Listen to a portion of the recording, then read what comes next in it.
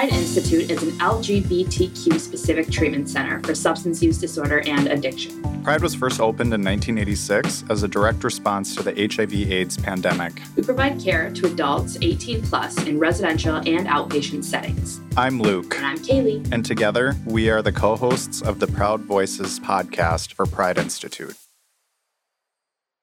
I am Patrick, an alcoholic and sex addict.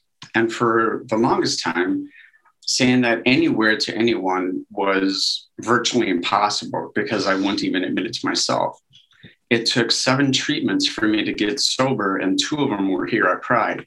So by the time I got through out of the hospital and finished at another location, I started here. But like it does happen with some folks, my first time didn't get me, and I still had the desire to drink. And so I just kept coming back until it finally sunk in. I never really started my drinking career until my first drink at 21 on my birthday. I never really had a big issue. It just seemed like there was no rhyme and reason to my drinking. I found that I was always trying to think my way out of my issues.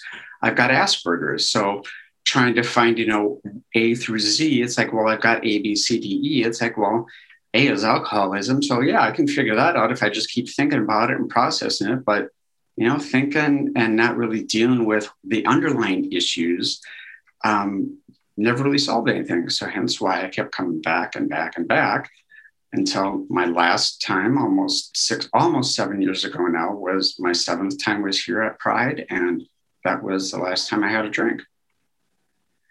I've been excited to share my story as an alumni. I've had many opportunities to share other programs that I've written, like music programs, and now I share that with clients. And I find that it's always interesting. I'm sitting here as a client. It's like, oh, why did they do that? It's like, it's so mean. I always have to be up at this time. I always have to clean my room. I always have to take my pills and organize this. But guess what? When I got in the real world, those first couple months on my own after my 7th treatment, yeah, I'm really glad that there was so much structure, that there was so much discipline. And it's like that I needed that boost because nobody's going to do it on your own. And so now I try to just bring that message and hope from my experience to those around me. I mean, it is truly by the grace of God that I am here. When I drank, my blood alcohol level could get to 0.578. And as most of you know, 6 is death. Mm-hmm. And I don't have any health effects of it, no liver cirrhosis, no nothing. So that in and of itself is a miracle. But then some of the stuff that I did when I was drinking, I went to a Subway and insisted I was the new owner, started kicking out all the customers because I said I didn't want to work. The owner said he did not want to press charges. He just wanted me to get the help that I needed. Now, if that wasn't another act of God and my higher power, I don't know what is. So I know it's not being in jail. I know it's not being dead. And I know that because I landed up here at Pride as not only a client, but now an employee, that, this is what I'm called to do. This is what I'm meant to do is, take my message of, all the crap that I went through and the hard lessons learned and the story and the hope and, just try to inspire somebody to, maybe not pick up the drink. I think one of the most rewarding things that I've experienced here is when I'm now seeing clients come through that I went through treatment with. And I've had a couple of them actually stop and say, Patrick, it's really cool to see you on that side of the desk. Mm-hmm. That is really cool. You said a lot of really great things, and I love that little story about the subway and you, going in and trying to convince everyone that you were the owner. I think that's so comical looking back on it now. But you said you never were really able to deal with these underlying issues. I'm wondering if you can kind of elaborate. What were the underlying issues that you were facing that you didn't really deal with that you used to deal with instead? Well, in therapy now, I'm realizing that I've still got a lot of anger, some resentments, just a lot of not being able to let go of the past. I was hit in a really bad car accident back in 1996. Every single time, for the longest time, every single time I would have a backache, I would always say, that effing bee, she ruined my life. Oh, I hope she dies someday. And I would carry that anger and all that resentment, and I never really dealt with it. Other things happened in my life, being in the seminary and being abused. Never really dealt with that. Being kicked out of the seminary for being gay. Never really dealt with a lot of that. So they might seem like a little bit of small thing, a little bit of small thing here, but if you never deal with all the sands in the hourglass and you keep filling it up, eventually it's going to break. And that's what I finally did, is after losing my $210,000 house and my 8 exotic birds and almost losing my entire family, I finally hit rock bottom and started to get sober. Patrick, I wonder, you also mentioned earlier before that you have Asperger's syndrome. I was wondering if you could define that for some of our listeners who might not know. I know a lot of people have probably heard about it, but I don't think a lot of people actually know exactly what it is. It is high-functioning Asperger's. It's sort of comical to say, but if you've ever seen the movie The Accountant, that's basically me minus all the killing. Very organized, detailed, methodical. I always try to think my way out of things. I always try to find the answers. It's like, okay, if this hurts, why does it hurt? If this happens, why does it happen? And if I can't get from A to Z, then I just like have either a panic to get a little anxious, or, then my mind goes swirling and I start doing other things.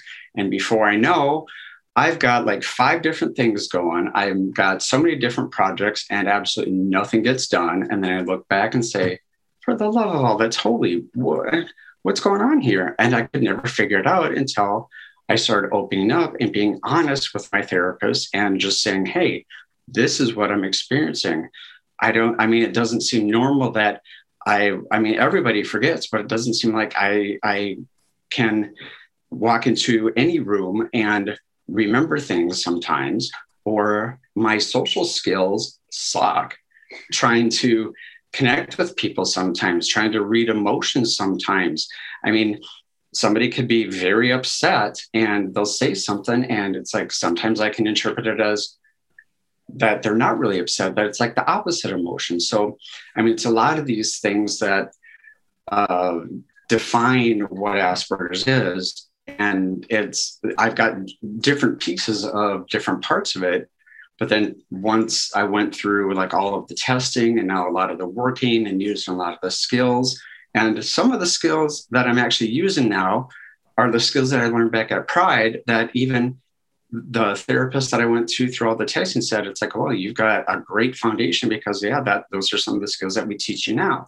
DBT work, CBT work, a lot of mindfulness, and, just using all of these things helped me get through the day, so that when I see now a client who has Asperger's, I don't even need to look at their file or know much about them. It's that instant connection, because you sense the awkwardness, because that's how I felt and how I still feel sometimes, the awkward, the just uncomfortability being around people. And people wouldn't believe me if they didn't know me, but I am really more of an extrovert.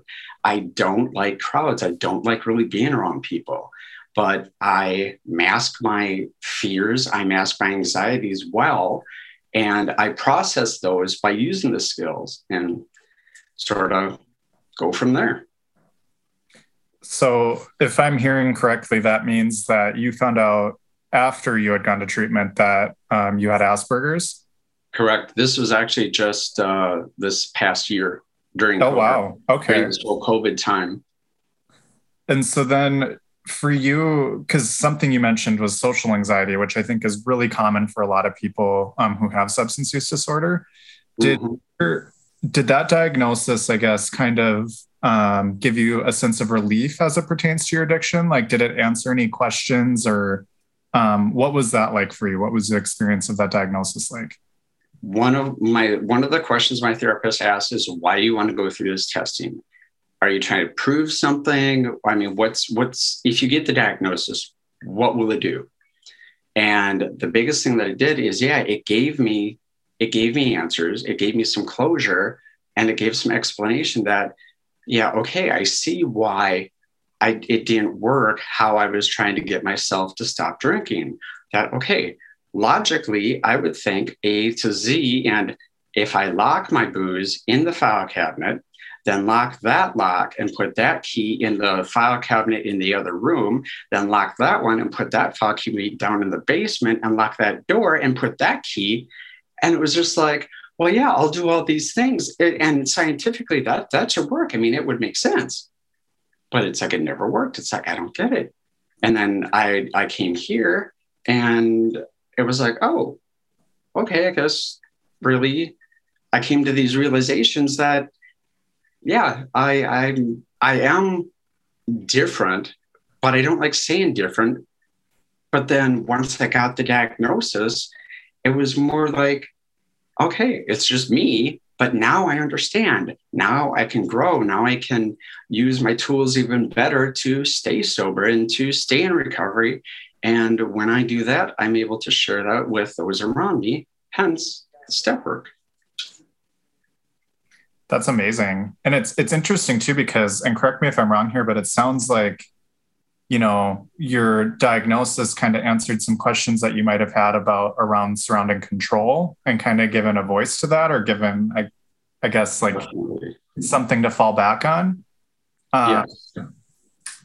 And it's interesting because when you use substances, clearly there's no control. And so I'm just thinking out loud, like, I wonder if you were craving the mentality or the state of mind where, like, you don't have to worry about things being in order. You can just be chaotic. Things don't have to make sense. I think that's probably why my drinking would get so high, because I was a total blackout drinker.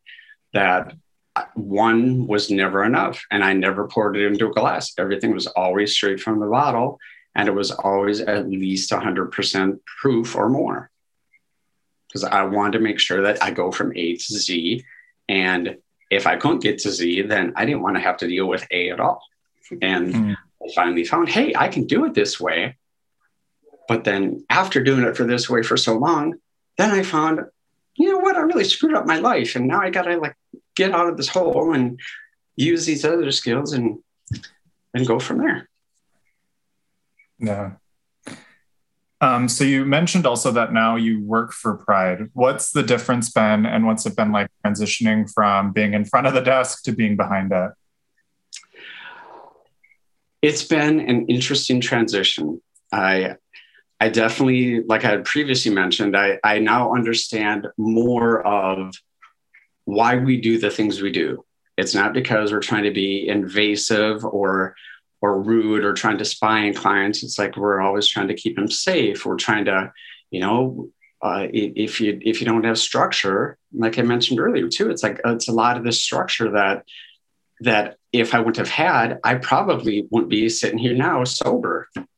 And that I'm able to. It's humbling yet. Not really disappointing, but more encouraging that, like I said, I've seen now some clients go through who I went through treatment with, and to see their struggle, it hurts, because I remember where I was, and I want to say, hey, if you just do this, then you get sober. But then I have to remember, I can't fix everything. I'm not God. I need to realize release that power. And it's very humbling, but yet it's stressful and it's a lot of work. But then it's always nice, like I said, when you have a client just come up and say, thanks. It's a hectic day here and you're not being hectic, or just, I'm glad you're here. Just something simple like that, or thanks for sharing your story. Or, when I see somebody having a panic attack or an anxiety attack, it's like, hey, I've been there. I know why you're panicking. It's like, you're going through withdrawals. You're having pause issues. You're doing all this. And now I'm on this side of it and I understand a lot more. So then I can help and be even more effective doing my 12-step work.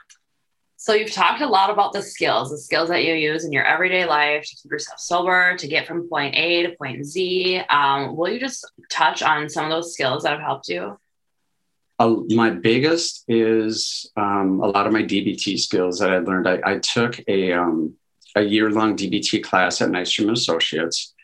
Highly recommend that to anybody. Doesn't matter where you go, but trying to get into those programs and learning those skills and learning things like mindfulness and changing the channel and just different ways of thinking about things, that when I get the urge to drink, that I don't need to, that I've got that I can change the channel, that I can do something else. When somebody cuts me off in road, instead of making road rage, I can do something else and, understand, use the mindfulness. It's like, well, okay, they're a little old lady. They're probably having some issues. And so, just incorporating everything into everyday life. And again, another big thing is mindfulness. I start every day and I end every day with my meditation and my mindfulness.